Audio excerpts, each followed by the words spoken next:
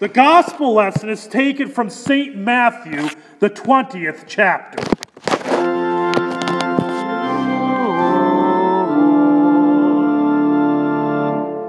Jesus says, "For the kingdom of heaven is like a master of a house who went out early in the morning to hire laborers for his vineyard.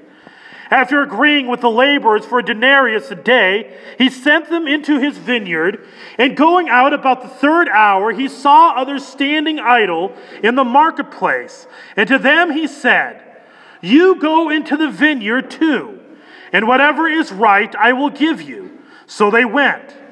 Going out again about the 6th hour and the 9th hour, he did the same. And about the 11th hour he went out and found others standing. And he said to them, 'Why do you stand here idle all day?' They said to him, 'Because no one has hired us.' He said to them, 'You go into the vineyards too.' And when evening came, the owner of the vineyard said to his foreman, 'Call the laborers and pay them their wages, beginning with the last up to the first.' And when those hired about the 11th hour came, each of them received a denarius. Now when those hired first came, they thought they would receive more, but each of them also received a denarius. And on receiving it, they grumbled at the master of the house, saying, 'These last worked only 1 hour, and you've made them equal to us who have borne the burden of the day and the scorching heat.' But he replied to one of them, 'Friend, I am doing you no wrong. Did you not agree with me for a denarius? Take what belongs to you and go. I choose to give to this last worker as I give to you. Am I not allowed to do what I choose with what belongs to me?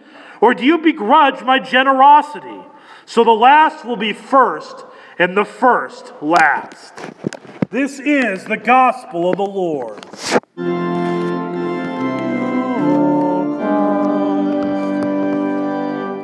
We continue with hymn 555, and we're singing only the first 4 verses.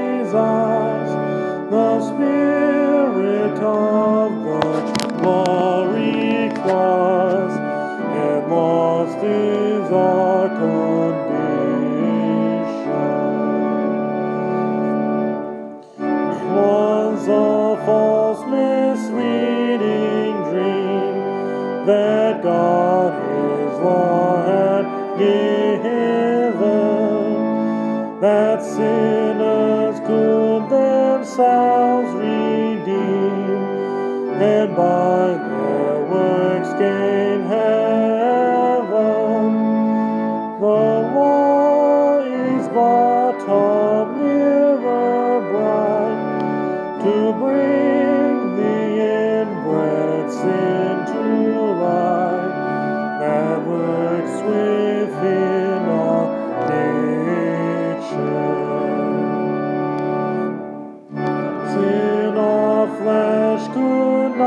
not abstain. Sin held its way unceasing. The task was useless and in vain. Our guilt was ever increasing. None can remove sin's poisoned dawn, or purify our guileful heart. So deep is our corruption.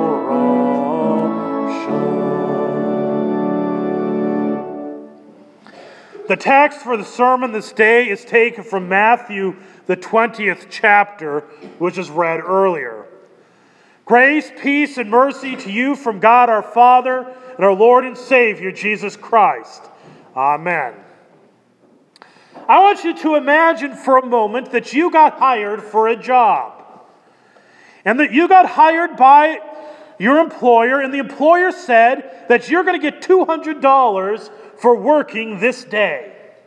A 12-hour shift, $200 for that 12 hours.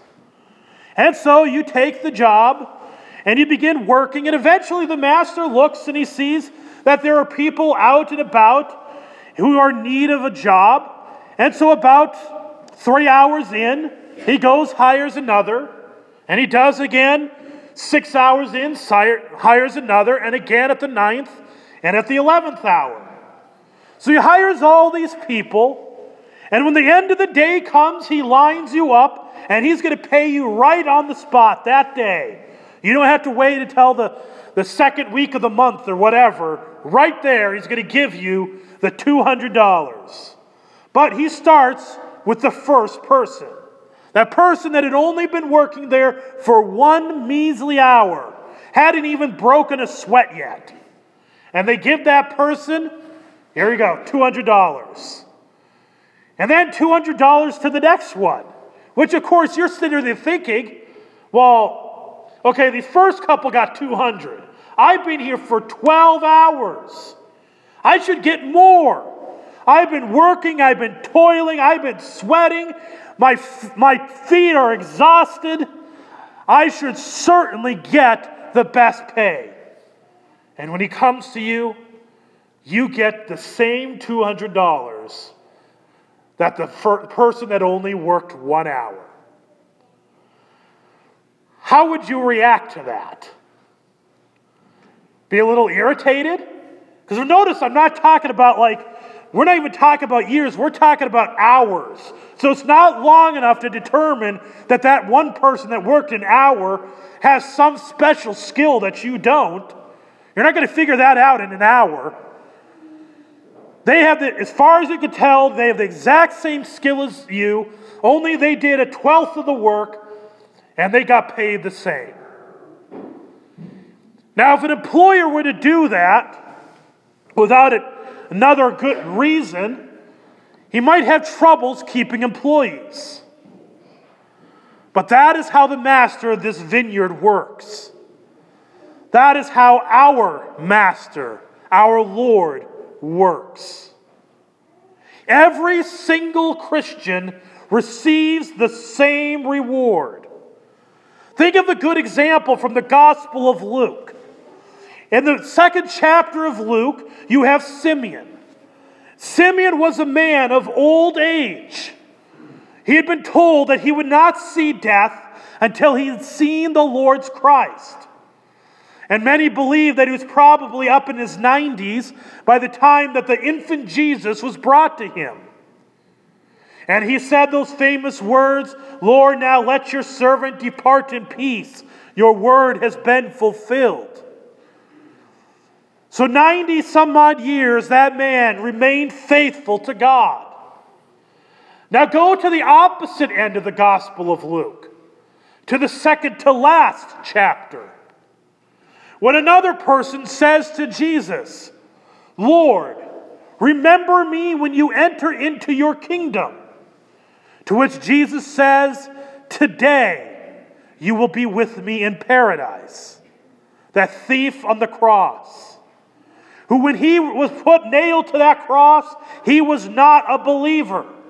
We know that because of the other Gospels. It is clear that at one point that thief was mocking Jesus. But somewhere along the time, he turns his heart. He repents. Which, by the way, that should be a little lesson. It's never without hope for someone. Someone can convert in the last minutes. But the thing is that thief on the cross, for his few hours of belief, has the exact same reward as Simeon did, who had 90-some years of faith. That's how our God works. See, our God is not fair. Not fair in our eyes, and realistically not fair at all. See, he says that there is neither Jew nor Greek, slave nor free, male nor female. And when he says there's neither male nor female, he's not wiping out the distinctions between men and women, because I don't know about you, but I have not seen any men giving birth yet. So he has not wiped out that distinction. But he has, what he has said, when it says that there's neither male nor female, he is saying that in relationship to God, it doesn't matter if you're a man or a woman, whether you're a slave or if you're a master, if you're a Gentile or Jew, whether you're old, you're young, you have blonde hair, you have brown hair, you have gray hair, you have blue hair, you're tall, you're short, rich, poor, no matter what, you all receive the same grace of God, the same mercy. There's one Lord, one faith, one baptism. We don't decide that all of a sudden, this family happens to be a little bit more prestigious family, so we're going to give them a special baptism. And this family, we don't really know much about them, or we know about their kids, and we're going to give them a completely different one. No, it is the same baptism regardless of who you are, where you come from. And it's not fair when we think about that. Sometimes we want to think, hey, look at what I've done. Look at what I do for the church. Look at all the hours I toiled and labored. In the time of Luther, that was the problems of the monasteries. The monks would be thinking, hey, we gave up everything to spend hours upon hours in the monastery. We deserve a better piece of heaven than anyone else. There's an attitude that nuns were better Christians than mothers. In this day and age, we might get the idea that myself as a pastor, all of a sudden I get a better space in heaven. Or maybe we might get the idea of maybe served as an elder or Sunday school teacher or been president of a congregation, whatever it might be, we come up with reasons why we think we deserve better. And every now and then, sometimes we get so much in that idea, people will begin to think, hey, you know what? I don't need this master. I can go get my pay all on my own. But in the parable of this vineyard, as you noticed, when the master went out, there was no other work to be had. His work was the only place you could go to receive that denarius. There's only one way. So if we decide to go venture out on our own, try to work on our own, try to build up our own wealth, or maybe we want to go out, seek out another master who might pay better, the reality is you're not going to find that master.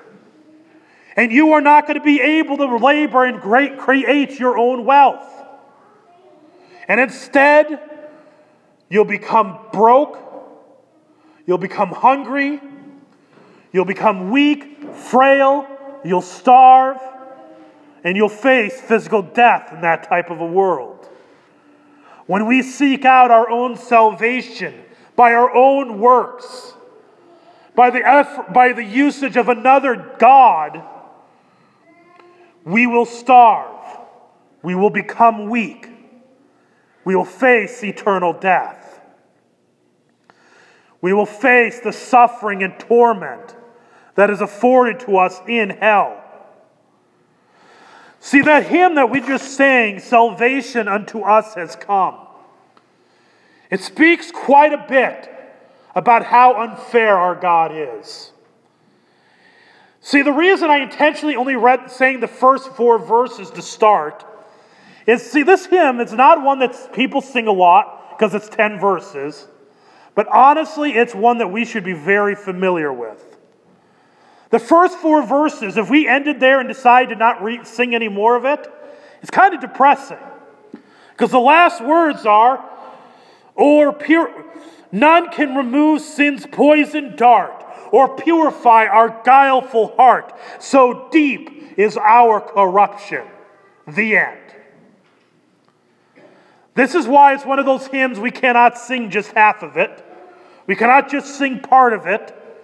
You can't even just sing the first verse. Because what did we get saved from? What are we being saved from? We're being saved from the fact that this is how corrupt we are, how sinful our nature is. And we cannot save ourselves by our works, by our deeds, by having a better life, by having better kids. There is nothing you can do to save yourself from your condition.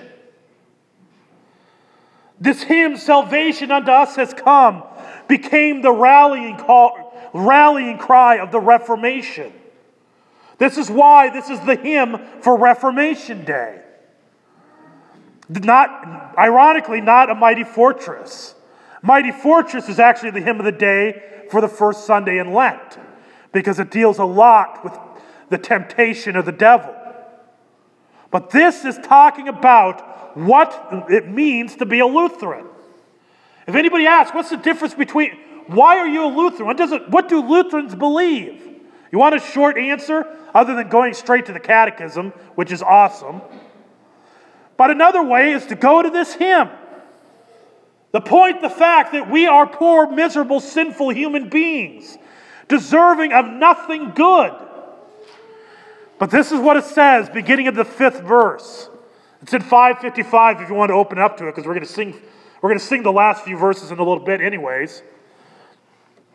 Yet as the law must be fulfilled, or we must die despairing, Christ came and has God's anger stilled, our human nature sharing. He has for us the law obeyed. Hear that? When we couldn't keep the law, this one obeyed it for us. And thus the Father's vengeance stayed, which over us impended. So in other words, the one who did all the work, he did all the work, and yet we receive the blessing. Since Christ has full atonement made and brought to us salvation, each Christian therefore may be glad and build on this foundation. Your grace alone, dear Lord, I plead. Your death is now my life indeed, for you have paid my ransom. God is so unfair. You have life as a result of his death. Let me not doubt, but truly see, your word cannot be broken. Your call rings out, come unto me. No falsehood have you spoken. Baptized into your precious name, my faith cannot be put to shame, and I shall never perish. The law reveals the guilt of sin and makes his conscience stricken. But then the gospel enters in, the sinful soul to quicken. Come to the cross, trust Christ and live. The law no peace can ever give, no comfort and no blessing. Faith clings to Jesus' cross alone and rests in him unceasing. And by its fruits true faith is known, with love and hope increasing. For faith alone can justify. Works serve our neighbor and supply the proof that faith is living. So if you're wondering if we could just live recklessly, we could just go on sinning, right there's the answer. Our works are the evidence of our faith, but not the cause of our faith and salvation. All blessing, honor, thanks, and praise to Father, Son, and Spirit, the God who saved us by his grace. All glory to his merit. O triune God in heaven above, you have revealed your saving love. Your blessed name we hallow. Such powerful words. God isn't fair. And I'm not saying this in a way of taking God's name in vain. But thank God, literally, that he isn't fair. Because he isn't fair, we have eternal life. Won by the death of Christ, given to us in baptism. Therefore rejoice. Salvation unto you has come. In Jesus' name, amen. The grace, peace, and mercy of our Lord and Savior Jesus Christ keep you in the one true faith to life everlasting.